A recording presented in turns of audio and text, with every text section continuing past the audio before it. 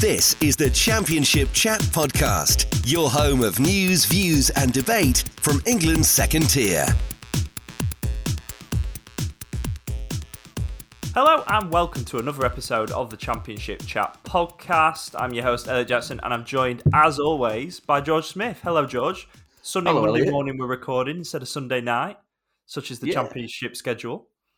Yeah, and your work schedule and mine as well. Didn't quite have enough time in the diary, did we, to cram it in on Sunday night? So it's a Monday morning job for us. So it's going live a few hours later than usual, but hopefully it'll be up by Monday lunchtime. So we're not too far behind schedule, but what a weekend it was to kick things off. Absolutely. We couldn't have missed out on the hat-trick of football that we got to sit down and watch. I certainly sat down and watched all three games on Sunday, which was lots of fun. I think that the Premier League should never come back and we should just get 4 televised games every weekend in the Championship. That would be great. I would very much enjoy that. What were your first or major impressions of opening weekend, George, without going into too many specifics? Well, there's certainly, plenty of goals flying around, fair bit of drama, a few results that we probably sort of foresaw that were going to come. Certainly one in particular that we'll have a little bit of a deep dive on. But, teams that you'd expect getting decent results, one or two little shocks somewhere, but overall, quite a good entertaining weekend. Some good football on show, some very good goals as well, it must be said. Some really nice goals on show, and looking forward to reflecting on it over the next hour or so. What is your first thoughts? I was going to touch on this later in the podcast, but what did you think about the added time? Well, different. That's probably the right word. Different, definitely. There's a lot of different views, isn't there? I know there is.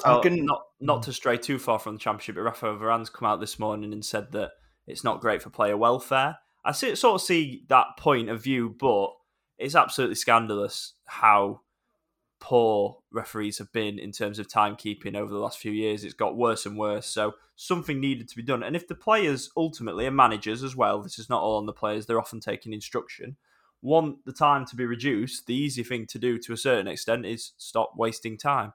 Obviously, that's not always part of it. Goal celebrations, substitutions, which are just natural parts of football, are contributing to the added time. But I think I read a stat that this weekend, George, across the EFL, there was only 2 matches that didn't go beyond 100 minutes.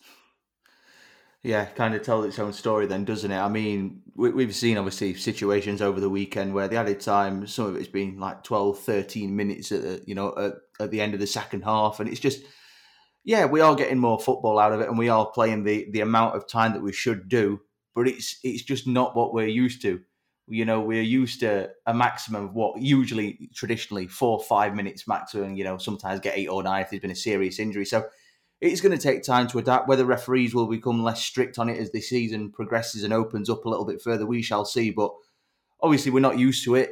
It's going to take a little bit of adjusting to. But personally, don't think I'm a fan of it. Particularly if you say 1-0 up or 2-1 up, and you've got 9 minutes of added on, you're going to be panicking a little bit. If you're trailing, on the other hand, then you might enjoy it. But yeah, it's going to take some getting used to, I think, first and foremost. But we'll see how it plays out. Will the refs ease off it? We'll see. Maybe, maybe not. There were a few moments where, in a couple of the games, where there was a lot of stoppages in the stoppage time and they weren't added on to, which kind of makes a bit of a mockery of it, really. Because if you're going to add such lengthy amounts of stoppage time to keep the ball in play, then surely you need to add stoppages to the stoppages. But then we could still be playing today if that was the case. True. So, really good opening weekend. As always, a reminder to make sure you're subscribed to this podcast feed, which you can find on all your usual platforms. Follow us on Twitter and Instagram at ChampChatPod24. And a massive thank you, as always, to our sponsors, Cards Accepted, for supporting the podcast this season. If you're looking to take card payments with no contract or monthly fees, make sure you visit cardsaccepted.co.uk. They provide a discount on the RRP of all SumUp devices, so make sure you go and check them out. And over the next hour or so, we're going to be breaking down all the key moments from opening weekend. This is the Championship Chat Podcast. George, it was not the most easy decision to make when I was putting the running order of today's podcast. Do you go with the biggest scoreline? Do you go with maybe the most intriguing talking points?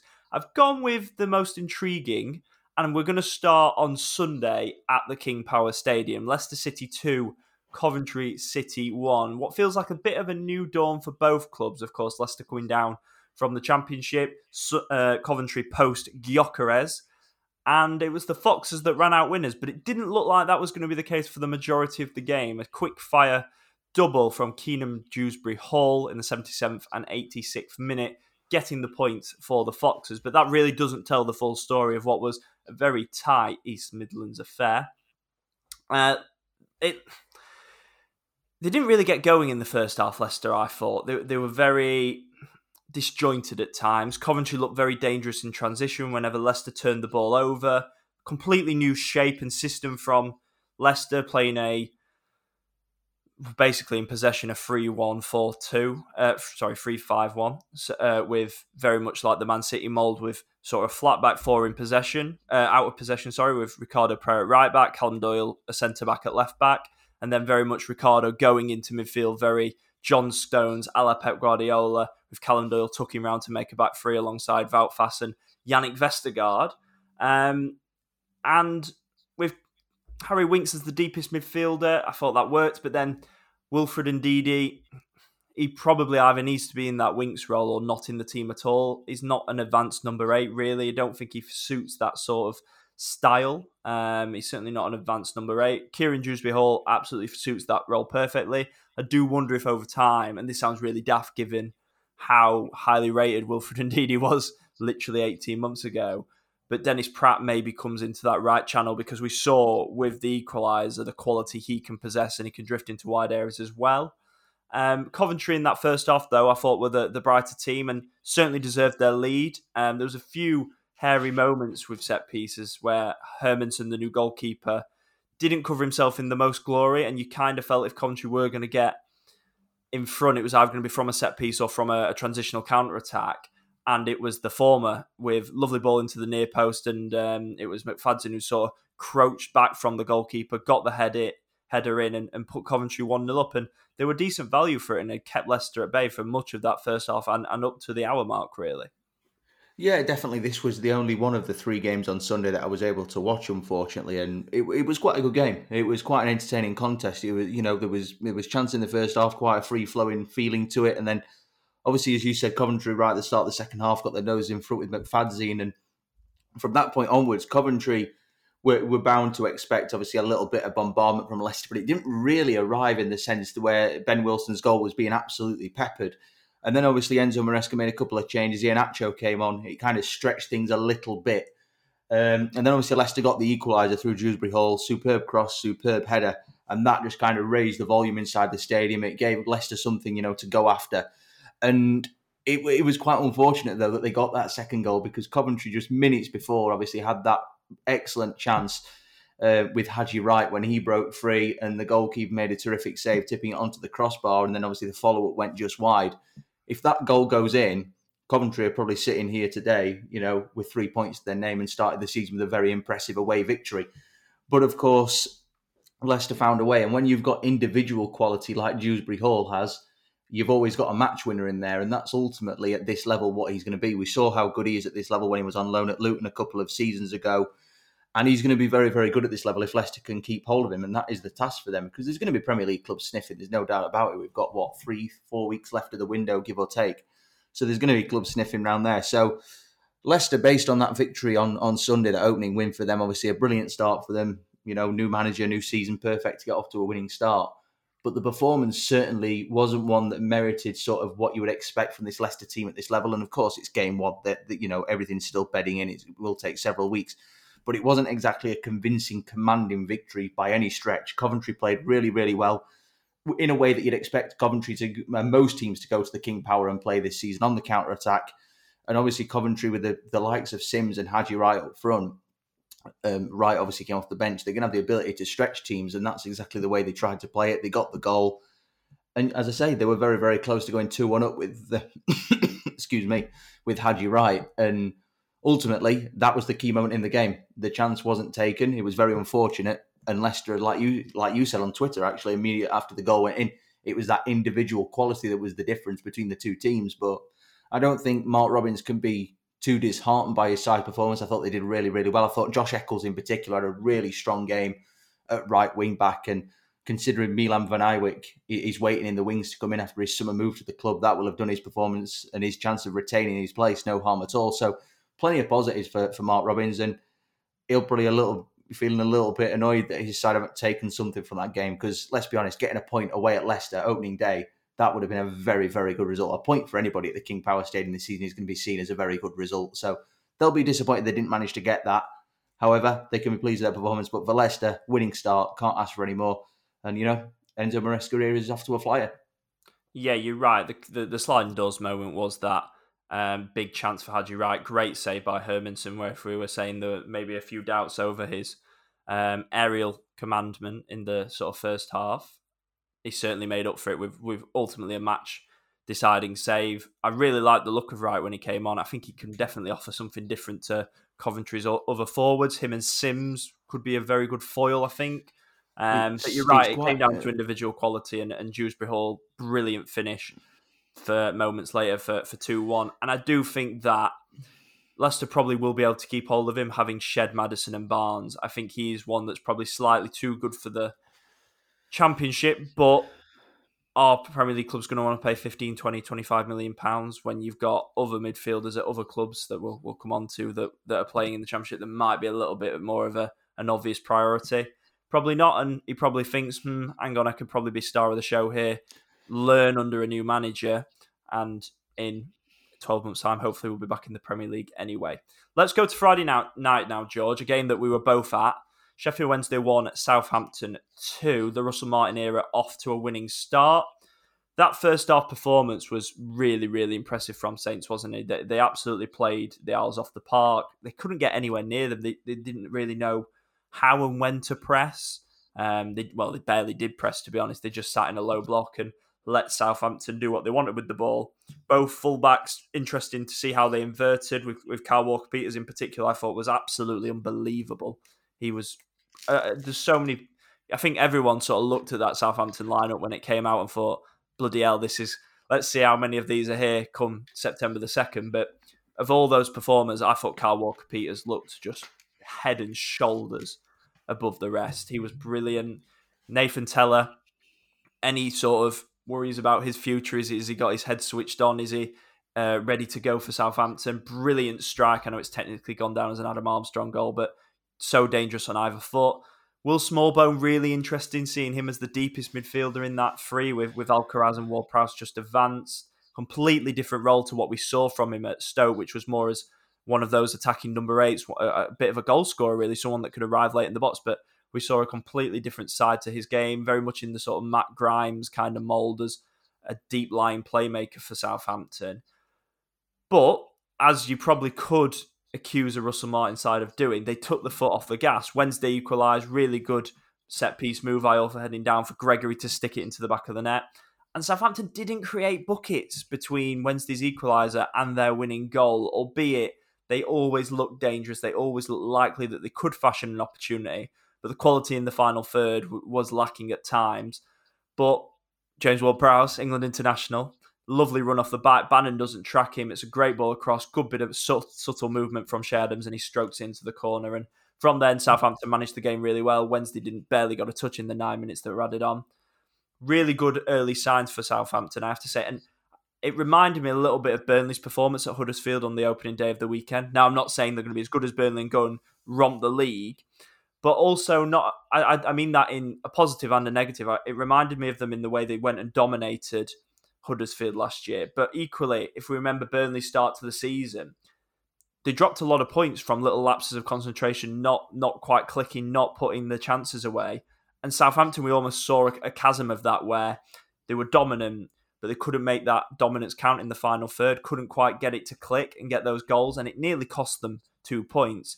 And I can sort of see that how Burnley were at the start of last season. And if it clicks, though, that could be really exciting. I felt really positive about Southampton coming away from that game. I think there could be some drop points in this early week, but give it 6 weeks or so, and I think once the window's short, once we know what squad Southampton will be working with, I could really see them being really, really strong under Russell Martin this season. Yeah, I think you've summed that up really well, perfectly, if I'm honest, to be fair. And that is the big question I think you're going to ask about Southampton, isn't it? Is what are they going to have left come the 2nd of September? Because they've got so many Premier League quality, Premier League ready players in that team, and certainly in that 11 that started on on Friday night. And, we didn't even see Romeo Lavia, for instance. He was on the bench. He didn't even kick a ball on Friday night. And obviously there's talk of him going to Liverpool, and we'll see how that develops.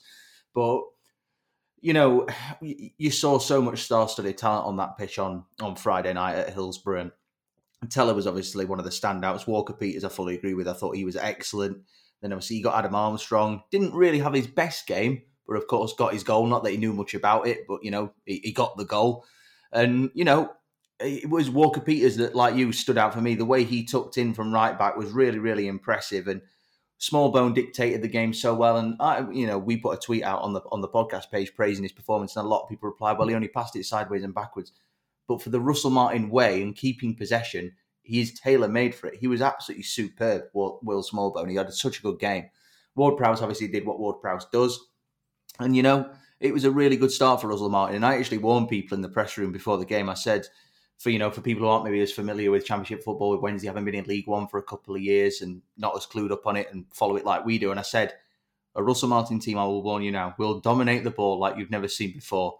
But I did not expect anything like that. 400. That first half was unique, wasn't it?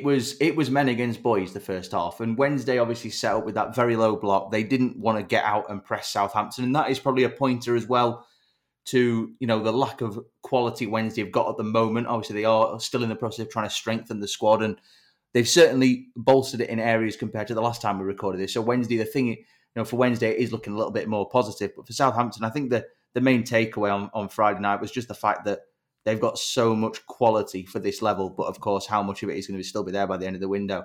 So a really good start for Russell Martin, a really good dominating performance, even though Wednesday, to be fair, in the second half, they did have a spell of pressure. They did, They did. Looked prior to when Musaba came on, I thought. They did. Well. They gave Southampton something to create some danger to think about. But I think for Wednesday as well, I think, for Wednesday on Friday night, yes, they were, for large portions of the game, they were outplayed. But it wasn't a case that I don't think they did an whole lot wrong, really. They were just up against a team who was considerably better. It was, technically, Wednesday had one new summer signing on the pitch, Juan Delgado. It was a Premier League side against a League One team, basically. Quite encouraging the way that they developed second half, because I think a lot of people have probably got concerns about Xisco Munoz tactically. And to be fair, he got it badly wrong in the first half, but he did change it and they were better in the second half. They were definitely better. The goal settled them down a bit and it gave them something to cling on to and something to attack. And they did have little spells in possession where they did look quite threatening, because let's be fair, as dominative as Southampton were with the ball, they didn't really give Cameron Dawson an awful lot to think about. I really don't recall him making many saves at all. I only remember maybe a couple of Ward-Prowse free kicks from the edge of the area that were easy claims for him.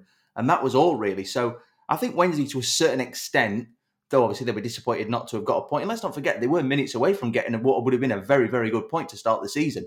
I don't think Xisco Munoz and his players can be, too disheartened with the way things went on Friday night. They were just up against a very, very good team. And the chances are they're probably not going to come up against a team as good as that very often this season, maybe with the exception maybe of Leicester once they hit top gear. So I think for Wednesday as a gauge, they couldn't have really asked for what Wednesday got available to them. They couldn't have asked really for a harder start, to be fair, up against a team that we knew was going to dominate the ball. It is the Russell Martin way. So I don't think Xisco Munoz will be too worried. He needs more players. There's no doubt about that. More arrivals are required. Certainly needs some technical quality in midfield. They need a bit of speed up front, because with the way Wednesday were trying to hit Southampton on the break and with the long balls over the top, as much as Lee Gregory is a very reliable goal scorer, he's not going to stretch defences at the age of 34, 35. So a platform for Wednesday to build on, but for Southampton, ideal start, 3 points, opening night, away from home, new era. It's just the start they needed. But now, obviously, an interesting game this coming weekend at home to Norwich, I believe. So that'll be a decent test. Russell Martin's former club as a player.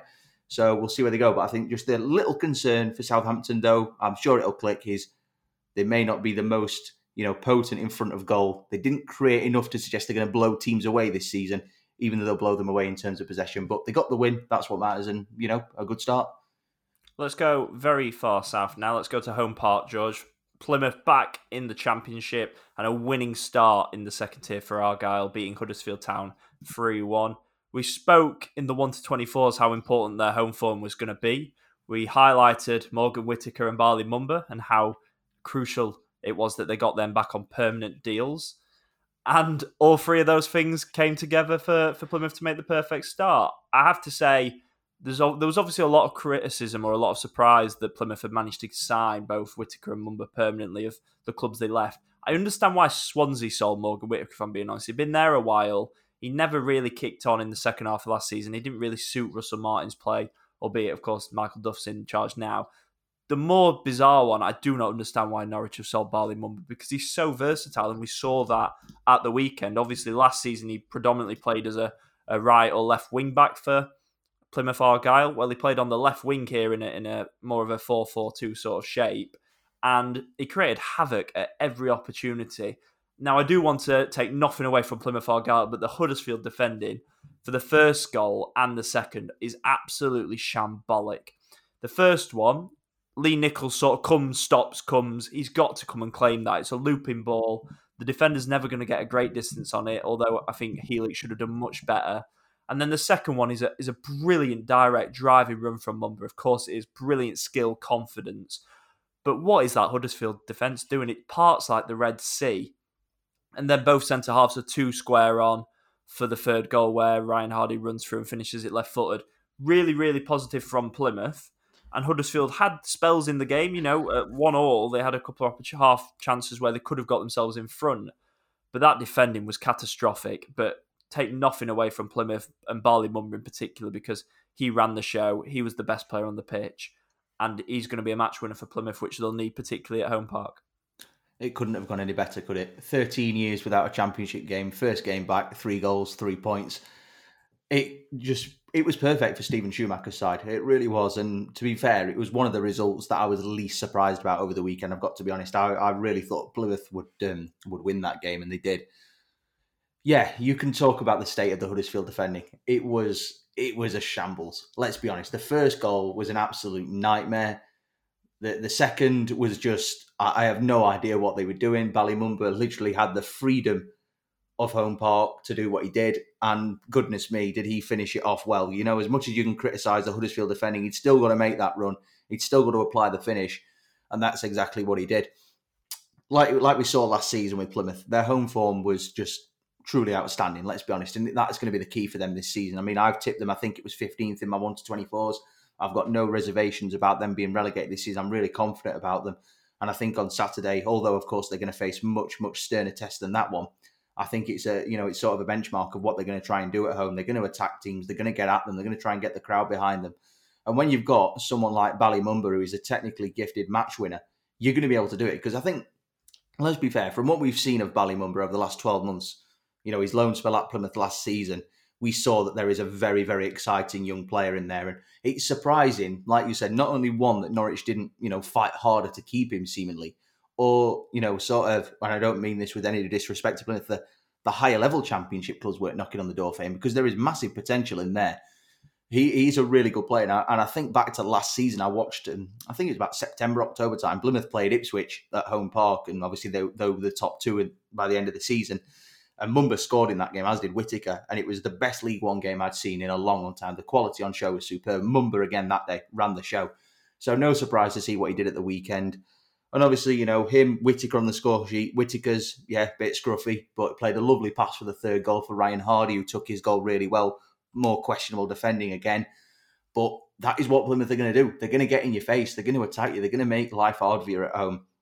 So we'll see how they get on the road. That is going to be the big task.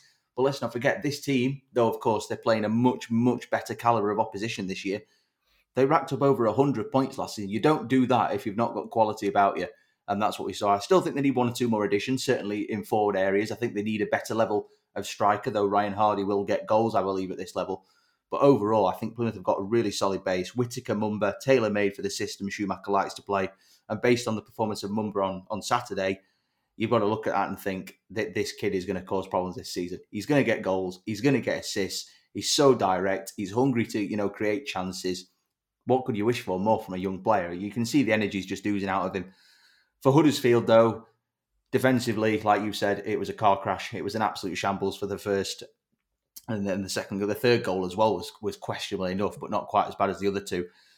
But for Neil Warnock, a manager of his experience, I'm sure he will sort it out. He'll not stand for that. We know that. At the same time, however, it's quite obvious this team needs reinforcements. They've only made one signing this summer in Tom Edwards. They desperately need bodies through the door. The clock is ticking. There is still time. But, at the moment, I look at that Huddersfield team and I do raise question about it. That's why I've tipped them to go down this season. So, I can't go full in after one game, but certainly defensively, they've got standards to improve massively. And obviously next up on Saturday is Leicester City at home. And we all know the story of Huddersfield. Whoever plays them in their first home game goes on to win the title, as we've seen in the last 2 seasons. So let's see what happens. Maybe they'll pull out a shock at the weekend and get back on track, but I'm sure Neil Warnock will sort things out. But for Plymouth, it couldn't have gone any better. What a start. Absolutely.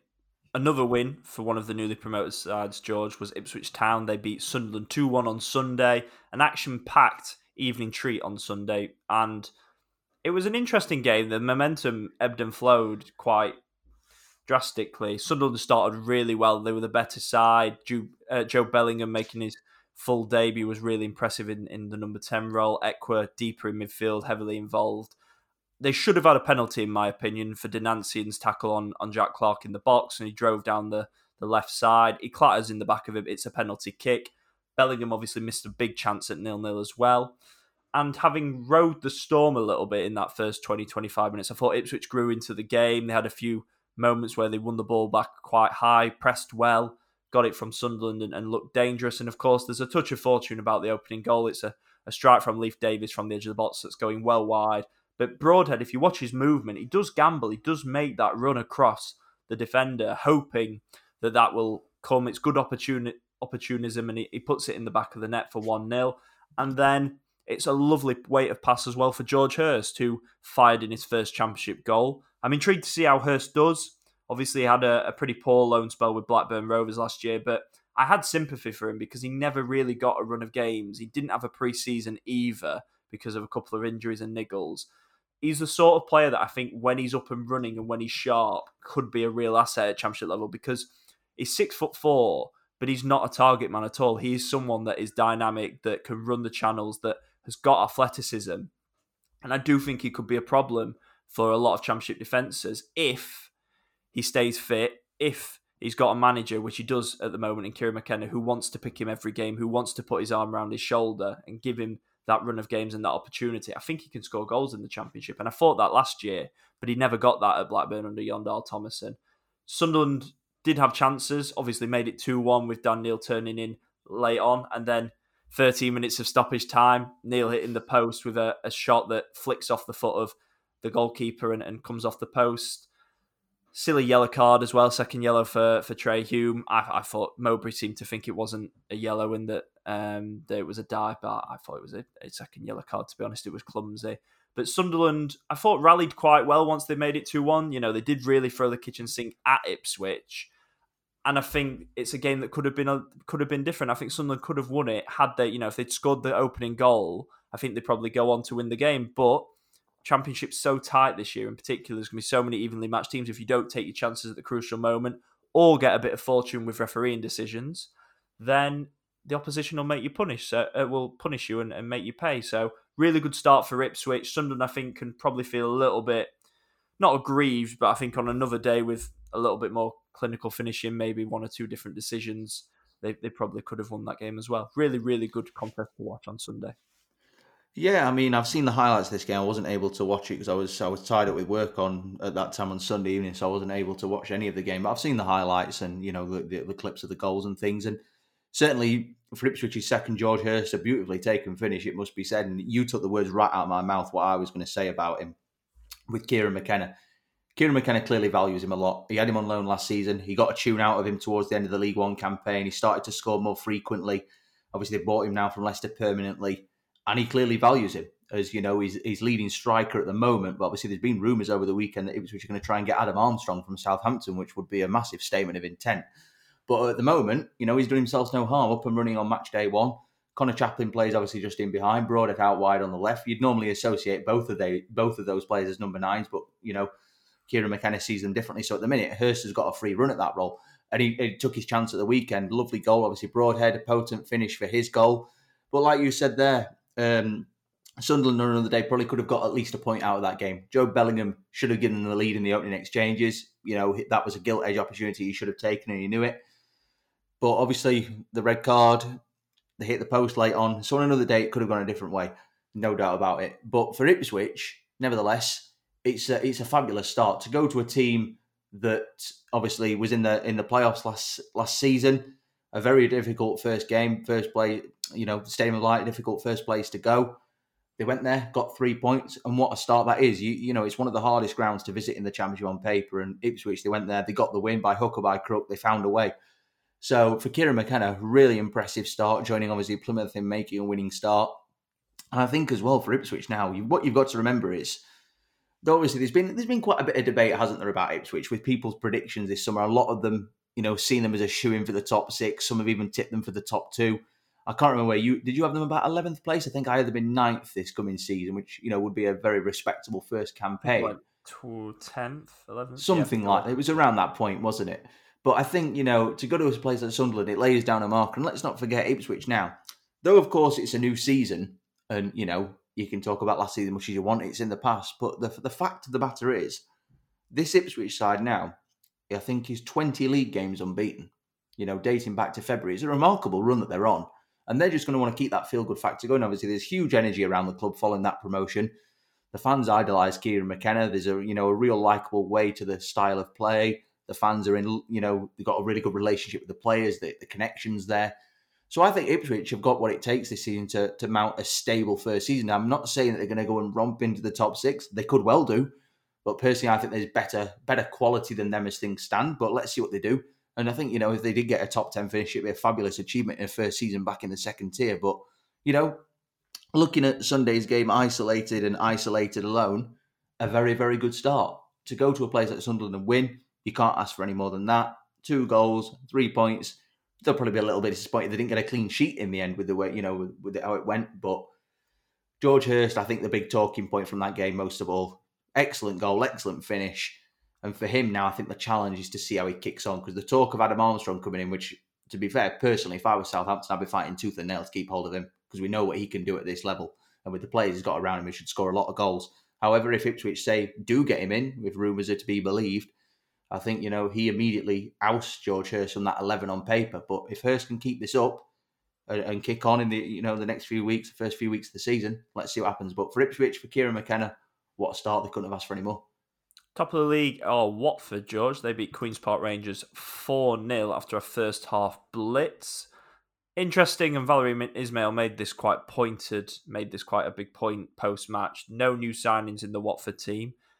And I say that in the sense of Ismail was trying to say, look what this team can do with the right mentality. It helps when you're playing a shambolic Queen's Park Rangers defence, it should be said. Tom Delibashira scoring with inside a minute set the tone. Lovely pass by Imran Louza, who was brilliant in flashes last season. He's got the number 10 on his back this season. And if he can be a little bit more lucky with injuries, I think he definitely will be one of the best midfielders in the league. Cultured left foot, capable of playing as a deeper midfielder or higher up the pitch as a sort of more number 10. And he curled in the second with a great cultured finish. And as I say, Valérien Ismaël made the point post-match about the players, the mindset, and having shed Ismaïla Sarr, having shed João Pedro, maybe this makes them more of a team, in inverted commas. Maybe they will be less reliant on individual quality. And maybe that'll make them a little bit more hungry. And I don't say that as a detraction on Sarr or Pedro. I think it's natural when you've got such obvious stars in your team for other players to maybe regress a little bit or go into the shadows and try and overly feed those players. But maybe we'll see a Watford side that's a little bit more coherent, a little bit more unified. The style of play was not quite as direct as we've seen from Ismail before. I think that's worth noting, and I think that will obviously help bring out the best in someone like Louza, who wants the ball to feet, wants to be on the ball. Really, really, really impressive display from Watford. QPR, it has to be said, some of the defending was desperate. Some of it was shambolic, really short quality. Injuries not helping at centre half, but they need real serious reinforcements if they're going to try and stay up this season and prove pretty much every 1 to 24 I've seen has got Queen's Park Rangers in the bottom three in some shape or description, and we both had them rock bottom. So I have to say, you got to fear the worst based on the first opening day. Of course, that is not definitive. We can't draw conclusions, but it certainly didn't do much to deter me from thinking it's going to be a tough old season for them. But for Watford, a really, really positive start, really encouraging. just look more like a team. And I think that's what Ismail, the point he was trying to make post-match, and he'll be hoping to breed that mentality more and more. And obviously results and goals help get players to buy in and help to breed that. Yeah, I mean, relegation favourites concede 33 seconds into the season. It kind of backs up suggestions, doesn't it, shall we say? Let's get the negative out of the way first before we talk about Watford. QPR, yeah, they were a mess. They were an absolute shambles in that first half. And Watford are probably kicking themselves. They didn't add to their tally in the second half, to be fair, and ramp up a bit of a cricket score. So QPR, I mean, Gareth Ainsworth came out and said in the second half that he was really, really pleased with the performance. I don't really think it could have been any worse, could it? Having gone 4-0 down by half-time in the first game of the season. They just look an absolute disaster. They haven't got the players to play in the way that he wants to play. And the problem is, these players, for the way he wants them to play, the players he's got are capable of so much more. The likes of Chair, Willock, who I think came on late in the game. These are technical footballers. They don't want to have the ball hoofed up to the head 40, 50 yards up the pitch. So QPR, where they go from here, I'm really not sure, because they're away again at this coming weekend, because obviously the game was reversed, wasn't it? It was supposed to be at Loftus Road, that opening game. So QPR away again this coming weekend, I think at Cardiff, which won't be easy, and we'll talk about Cardiff shortly, I'm sure. But for Watford, I agree with everything you said. The losses over the summer of Pedro and Sarr, obviously, they were key players to lose, particularly, I think, after last season as well, Pedro, because I think he is really looking like a well-rounded, intelligent, promising footballer now. And I think going to Brighton is the perfect move for him, because Brighton are like for developing players. Sarr didn't quite hit the high notes last season compared to what we've seen in the past. So maybe not as big a loss, but obviously a brilliant footballer on his day. But you make a very good point about they look more well-rounded as a team, and they seem to be, obviously when you're winning 4-0 you go into anyway, but they seem to be playing with smiles on faces that we didn't necessarily see at Watford last season. And yeah, it's only game one. They were playing against a very, very poor team. But it's a good starting point. Let's not forget that. It's a very good starting point. They played some really nice on-the-front football, and when you get a goal so early on, it's going to set the tone. Deli Bashiri was weaving his magic in that midfield. As you said there, Loser was really good. Bayo got his goal. Mateus Martins looked really promising, got his goal as well. So they just looked really well-rounded. And reading the comments from Watford fans who'd been at Vicarage Road on Saturday, they were saying that they'd not been as entertained by a Watford team as that in a long, long time, with 100% commitment from everybody. And I think that's what was missing last season with Watford, because Chris Wilder came in and he kind of played down the chances almost, didn't he? He kind of wrote the players off, and it almost felt like it was just not going to work out. And obviously it didn't, because they finished mid-table in the end. So it feels like a fresh start. Ismail, as we saw at Barnsley, a very capable manager at this level. He's capable of getting the very best out of players. I think that's a key thing to say, because he did that very well at Barnsley. Started off well at West Brom, then obviously tailed off. So I think for Watford, it feels like a bit of a restart, both in the dugout and on the pitch as well, with having sold their two main assets, obviously in Pedro and Sarr. They've departed now, as we've said. So it kind of gives everyone else a bit more of a new lease of life to go out there and say, right, Gaff, I'm going to go and play my stuff now and show you what I've got. So, personally, for Watford, very impressive. Ismail will be pleased with how it went. But the interesting thing about Watford is they've got to prove it on a regular basis. That's the thing for them. Obviously, they've done it against, as I say, a very poor QPR side. What are they going to be like against the better teams in this division? That would be interesting, because they've certainly got the flair and the creativity to do it. So I think this coming weekend's game against Plymouth at Vicarage Road, another home game for Watford, I think that'll be quite a good test, because Plymouth are going to go there. They're probably not going to open up as expansively as they did against Huddersfield, but they've got the pace to do damage on the counter-attack with Mumba and Whittaker and all other kinds of options in forward areas like Hardy, for example. So be interesting to see how that game goes. But for Watford, superb start, and it feels like a new era, a new lease of life, and hopefully something a bit better and a bit more vibrant. Because Watford last season, they just kind of chugged along a little, like they were content with what was happening when they are capable of more. So let's see what happens. But for Valerie and Ismail, what a start. Stoke City 4, Rotherham United 1. They were the other big winners, were Stoke, with 4 goals at home. Lovely finish from Kijana Hoover. We saw a few of those, 2 against Blackburn, in fact, at the back end of last season. That got them underway. And a brace from Andre Vidigal. I think that's the best way to pronounce it. Vidigal? I don't know. He looked quite good, whatever his name is.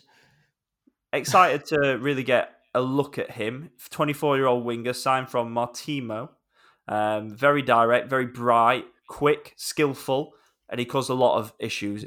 I think for Stoke, they've been so reliant on playing down their sort of right-hand side, and probably the burden of creativity on Tyrese Campbell has probably been a little bit too much at times. Well, Campbell wasn't even in the matchday squad on Saturday due to injury, and they look more balanced for it. They've obviously got Jacob Brown playing down the right-hand side, Vidigal playing down the left, and he caused them a lot of problems.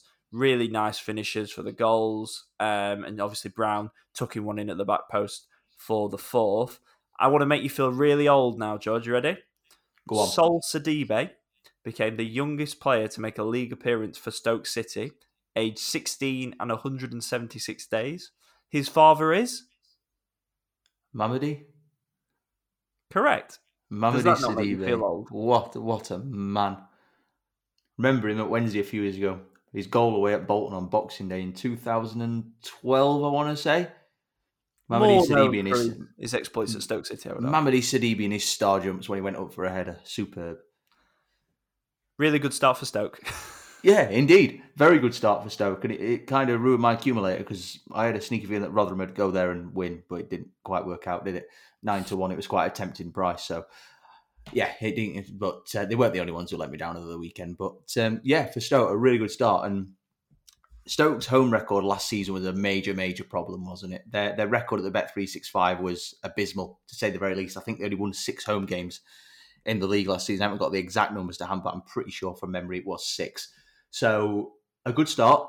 Again, playing one of the weaker sides in the division. By all accounts, Rotherham were car crash in the first half. And let's not forget, 2 of those 3 goals in the first half arrived in the added time. So if that not have been there, Rotherham might have gone into the break 1-0 down and had something to come out in the second half really worth fighting for. But it didn't quite work that way. Quite impressed by Vidigal. He looks a real live wire. And I think Stoke, even though they've always had flair players in forward areas like Tyrese Campbell, Nick Powell when he was fit, which obviously wasn't very often, they've had technicality in that forward areas of the pitch, Jacob Brown as well. Vidigal seems like a bit of almost like a bit of a freshness into that Stoke City team, something different, who's going to run with the ball. He looks an exciting player. And I think Stoke have been missing that. Someone who can really carry the ball, who's got an eye for goal, and he proved that at the weekend. Keanu Hoover, what a goal that was, by the way. That for me was goal of the weekend. That was absolutely sublime for a right back to take that on and find the back of the net. Superb. And think back to last season, one of the games, well, you were there actually. It was Stoke versus Blackburn, wasn't it, on a Friday night when Stoke won 3-2 and Keanu Hoover scored a double in that first half. Then about 5 days later, he went to Middlesbrough and also scored in what was a really another good Stoke performance. So they've done well to get him back. He'll be a key player for them this season. So a perfect start. Jacob Brown on the score sheet right at the death as well. So I think the challenge for Alex Neil is this a sort of level of performance Stoke going to be able to maintain? Are they going to be able to blow teams away? They only scored 4 at home once in the whole of last season, so they've equalled that tally already by match day 1. So that's a positive. So I think the challenge for Stoke now is that can they build on it? They've obviously brought in quite a high number of new players over the summer, quite a decent blend as well. George. Yeah, 8 players, 8 of those, albeit some returning like Hoover, like Ben Pearson, 8 of those were in the starting 11 on Saturday, and that just shows that Stoke deserve a lot of credit. It could be quite easy for that to have been a bit of a disjointed performance, but yeah, Alex and they went out there and chucked them in, and they gelled. Yeah, that was the thing. It clicked instantly, and that's a manager's dream. That, because we always say, don't we, with any team that brings in a high intake of summer signings, you always want to give it sort of 10 games to bed in and get used to each other for it to gel. Stoke clicked in an instant. Admittedly, as I've said, Rotherham were a car crash defensively in that first half. They were really were a shambles, and that obviously helps. But you've still got to go out there and do your job, and Stoke did exactly that. So I think the challenge for them now is, can they maintain sort of a similar level of performance against better calibre of opposition? That's the challenge. For Rotherham, of course, it couldn't have been any worse. Really disastrous start to the campaign. And I suppose, even though it's only match day 1, again, I keep saying that, it's going to raise questions, isn't it, about what are they going to be capable of doing away from home this season. They obviously are very reliant on their home form. They were last season. They have been most times they've been in the Championship. So the challenge for Matt Taylor is, can he find a way, a spark, to get this Rotherham team playing on the road? I think they need more quality in forward areas to do that, to be able to hit teams on the counter-attack, carry a threat. They need more technical players in that team. At the same time, however, you can bank on them at home to pull out a result 9 times out of 10. They will find something, even if it's only a draw, they will get something. So we know what the problem is for Stoke City, for Rotherham United. Excuse me, it's likely to be the same problem again this season as it was last in terms of struggling on the road. But we'll see what happens. But for Stoke, perfect start. And I must say, Vidigal, Hoover, very, very impressive. We're going to go and talk about some exciting youngsters now, George, in the next couple of games, or the next 3 games to round off the weekend. We're going to start at the Riverside Stadium, Middlesbrough 0, Millwall 1. 2 teams probably in different fettle in the transfer market. Millwall looking quite settled, looking, the starting 11 came out and it was pretty much what I was expecting, minus 1 or 2 players here and there. Middlesbrough, a lot of work to do still in the window. I'm feeling a little bit uneasy 1 week on about my top 2 prediction, particularly having watched Southampton play the way that they did on Friday night. But feels like a lot of work to do with that Middlesbrough team. Things can change very quickly. Sorry? Things can change very quickly. Don't start ripping predictions up after one game. Forward. They were quite one-dimensional at times without Chuba Akpom, who was on the bench. Talk of interest from Sheffield United. He's obviously had an injury in pre-season, got 1 year left on his deal. But the real moment of quality in the game came from Millwall and from 2 youngsters, Adomo Emeku, down the left-hand side. He signed from Shamrock Rovers in January for the under-23s team. And obviously has done well in pre-season. Gary Rowett giving him an opportunity, burst down the left, and then a name was slightly more familiar with Romain Esse, curling the ball into the top corner. We saw little flashes of him last season wearing the number 40 shirt on his back. He's got an upgrade now. Millwall fans really excited about him, and it feels like he's ready to have a real breakthrough season for this Millwall side. He's got something different to the other forwards. He's got some genuine pace, a low centre of gravity, a fearlessness alongside the likes of Fleming, Bradshaw, Nisbet, who started up front, Watmore. He's something a little bit different. Brilliant finish on his left foot, weaker left foot to curl into the top corner. And I'm really excited to see how he continues to progress. Only 18, and it could be a real breakthrough season for him. Really good win for Millwall. It's one I saw coming, if I'm being honest. It was my shock on the podcast because although I think Middlesbrough will do well this season, Millwall a lot more settled. I could see them having a good start, if I'm being honest, because most of their business is done. They've not lost anyone. They've added in key areas they needed to add to. So they're a lot more settled right now, and a real statement victory on opening day for them. Very much so. I mean, what a win to get. To go to Borough, obviously, who missed out in the playoffs last season. We're very, very good at home under Michael Carrick. Let's not forget their home form was very impressive. But like you say, even though Borough have made quite a few signings this summer, it does feel like they're almost lagging behind a little bit. The signings, though quite a few of them have come in from overseas, a lot of them are unknown quantities and it's hard to pass a judgment on them. They don't sort of fill you with massive confidence and the sort of signings you'd expect a promotion-chasing team to go for. So I wasn't surprised really by Millwall going there and getting a win. Like you say, Millwall look quite settled at the minute. They seem to have got the house in order quite early in the summer. And Esse, in terms of the goal scorer, you've raised a good point there about him being something very different to Millwall's other attackers. It's very, very true because you usually associate Millwall with sort of a physical side. They're going to bully you. They're going to make life hard for you. They're going to be nasty, in your face, and not really got an awful lot of flair on the ball except for Zian Fleming. Esse's got all of that. He's clearly a very promising player.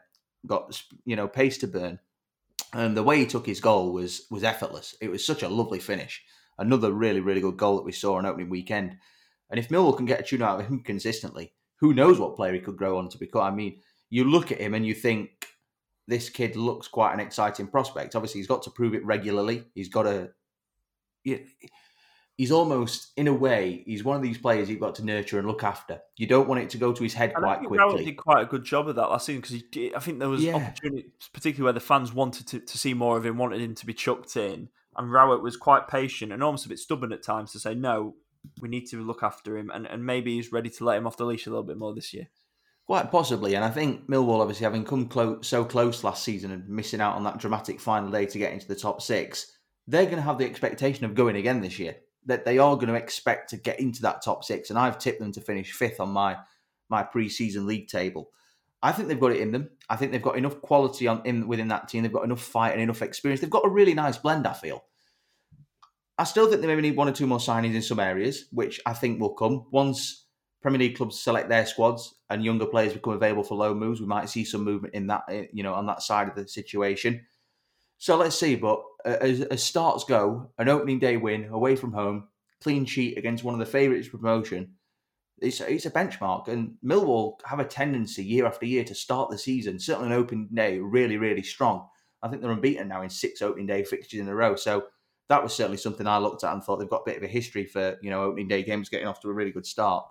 So let's see how they progress from here. But in terms of a first game, you couldn't ask for any more. It's the perfect start. Clean sheet on the road, 1-0, job done, 3 points in the bag. Blackburn Rovers got off to the perfect start as well, George. They beat West Brom 2-1 with 2 quick-fire goals from Dylan Marconde and Harry Leonard to get the victory. Both players making their first championship starts, both scoring their first championship goals.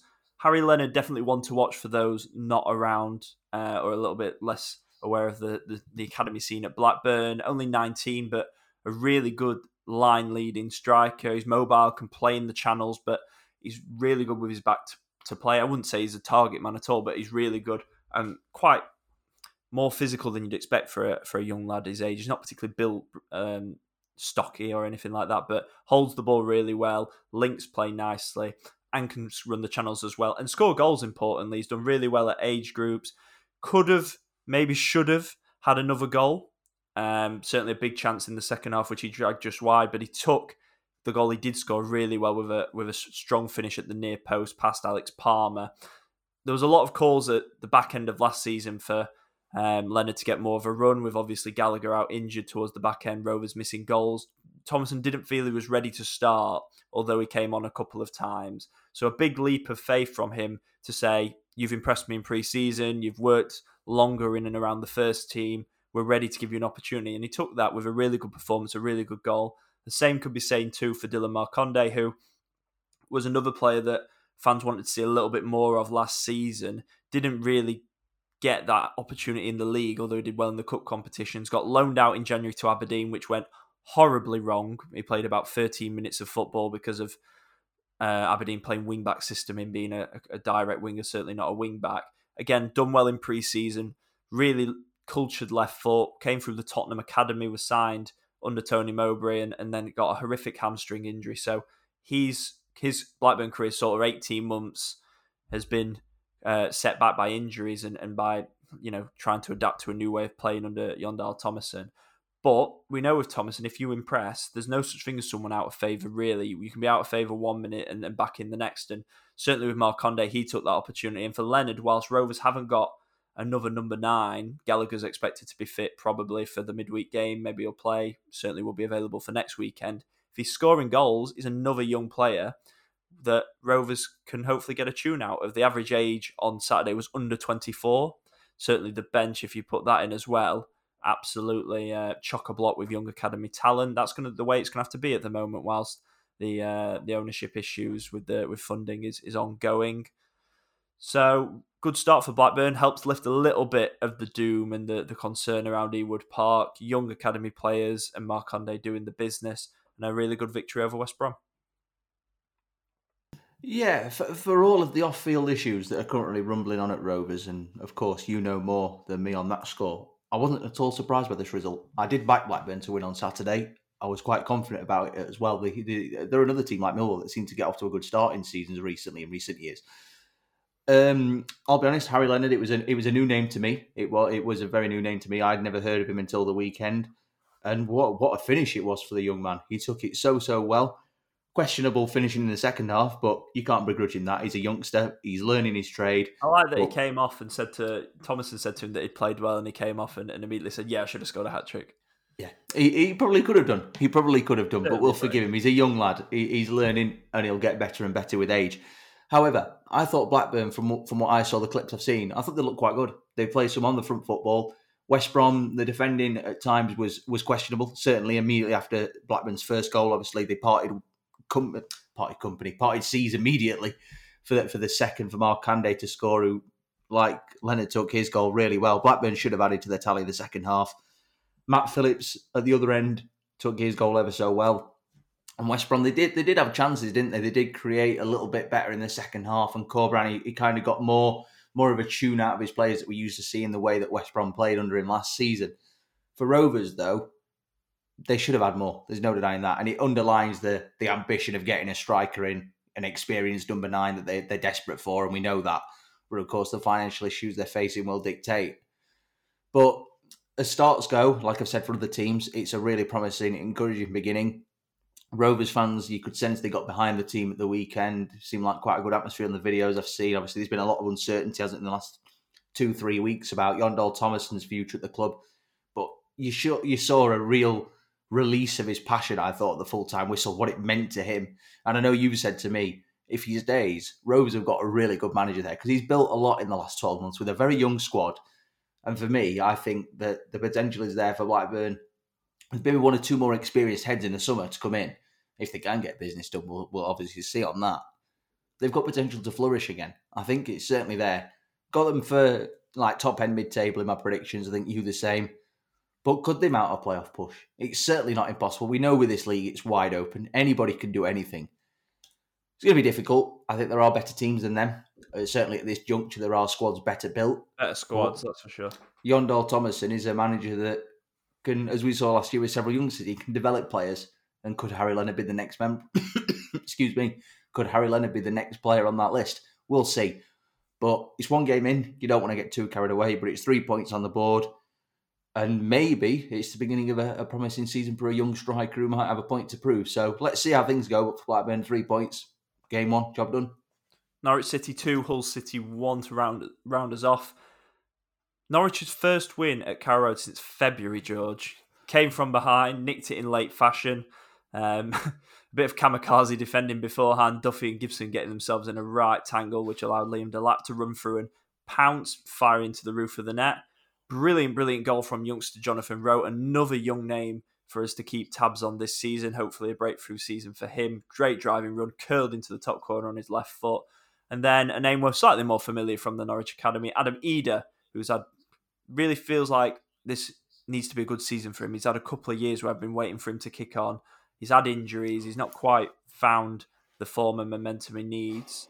But a poaching effort late into stoppage time. Liam Rosenior sent off for his reaction. Felt that the set piece should never have been given in the first place. Strange new rule that managers that are sent off not allowed to do any sort of post-media interviews, whether that's with the club media or whether that's with external media, which is a very strange rule for me. I don't really understand who that serves. Probably the managers, because it means they won't get fined for saying things that they shouldn't say. But a good start for David Wagner. You feel like Norwich, very much a club at the moment that if they don't get off to a great start, it could get toxic quite quickly. Bit of uncertainty about what the expectations should be this season. So to come from behind, having given away a pretty sloppy goal, really good for them, and to see another young academy talent getting a really good goal to get them level. Yeah, Jonathan Rowe looks quite good, doesn't he? He really does look quite promising from that performance at the weekend.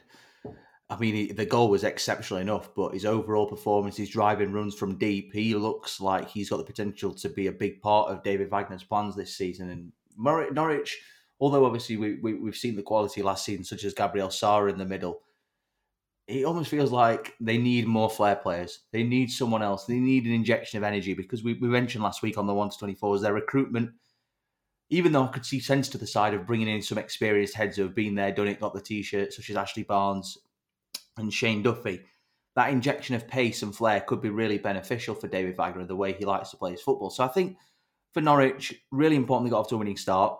Obviously, their Carrow Road record, as you mentioned there, at the end of last season was disastrous. It was absolutely appalling. They lost on the final day of the season to Blackpool, which it just did hammer home just how bad it was, bearing in mind Blackpool went there already relegated. So I think it's a new dawn at Norwich. David Wagner's had his first full pre-season there. It marks the beginning technically of a new era from the outset of a campaign.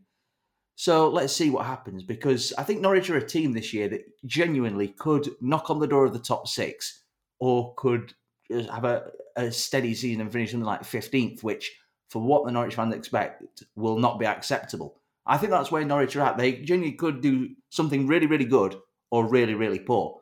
So let's see where they're at. Obviously, it's a good start to come from behind, win it very, very late. And you notice the emotion of the fans right at the very end. It almost like they scored a goal to get promotion. There was such the limbs, if you like. Well, you don't see your team win at home. I know, that's the thing. The limbs, if you like, in the stand behind the goal where Adam Eder scored right at the very, very end. that kind of emphasised just how important that was to get off to a winning start. You always want to get off to a winning start, particularly when you're at home in your first home game. Hull City, they'll be kicking themselves that they didn't get that way. They'll be really disappointed. So, having led Liam Delap, though, for him, that's a positive. You've got to look on the positives for Hull City after game one. He'll be pleased to have scored on up and running on his debut. But I think for Norwich, it almost feels like maybe the outbreak of Jonathan Rowe could be quite interesting to watch this season, because there was a player, even though it's only one game only, I think we've all got that ability as football fans, people who love the sport, of a case of when you see a young player and they catch your eye in such a way and you think, yeah, they are going to do something. And that's the feeling I got from the little bits I saw of Jonathan Rowe on Saturday. He looks very, very lively, very confident, and his goal proved that. So let's see how Norwich take care of him and develop him. But perfect start for the Canaries. Just what they needed as well with that home record from last season. Yeah, absolutely. 3 draws in the Championship. Without doubt, the most eye-catching was at Ellen Road. Leeds United 2, Cardiff 2, a late equaliser from Somerville getting them a point, having Liam Cooper half the deficit.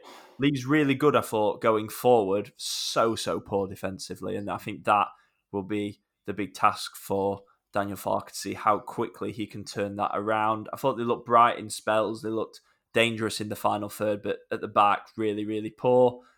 Cardiff, I liked what I saw. Goals from Bowler and Ugbo. A good start to score 2 at Ellen Road when we know goals were the big problem last year. A point was probably a fair result because Leeds were the better side, second half in particular. And remember the name Archie Gray, 17 years old, bossing it in midfield, the grandson of Eddie Gray, Leeds United legend. And he was really, really impressive. And he's been one that's been bubbling around in the youth academy for a while now that coaches and people around Ellen Road have been really excited about. This could be the perfect season. Could be the perfect manager. We know Daniel Farke, with the way he developed talent at Norwich. Archie Gray could be the next one off the conveyor belt at Leeds United. Bristol City 1, Preston North End 1. A late Will Keane goal, getting a point for Ryan Lowe's side to cancel out a strike from Sam Bell. And then Swansea 1, Birmingham 1. 2 debutants on the score sheet. Sir Ricky Dembele pouncing on a mistake from Carl Rushworth. And then Jerry Yates finding the net from a good flowing move. Early steps for both of those clubs in what feels like a new revolution. And that rounds off this week's Championship Chat podcast. Please make sure you are subscribed to this podcast feed, which you can find on all your usual platforms, and you'll get the latest episode from us every single week. Follow us on Twitter at ChampChatPod24 to stay up to date on all the latest Championship news. A huge thanks, as always, again to our sponsors, Cards Accepted, for their support this season. Go and check them out at cardsaccepted.co.uk. Thank you for listening. I hope you enjoyed opening weekend, and we'll catch you again next Monday for another episode of the Championship Chat podcast. This is the Championship Chat podcast, your home of news, views and debate from England's second tier.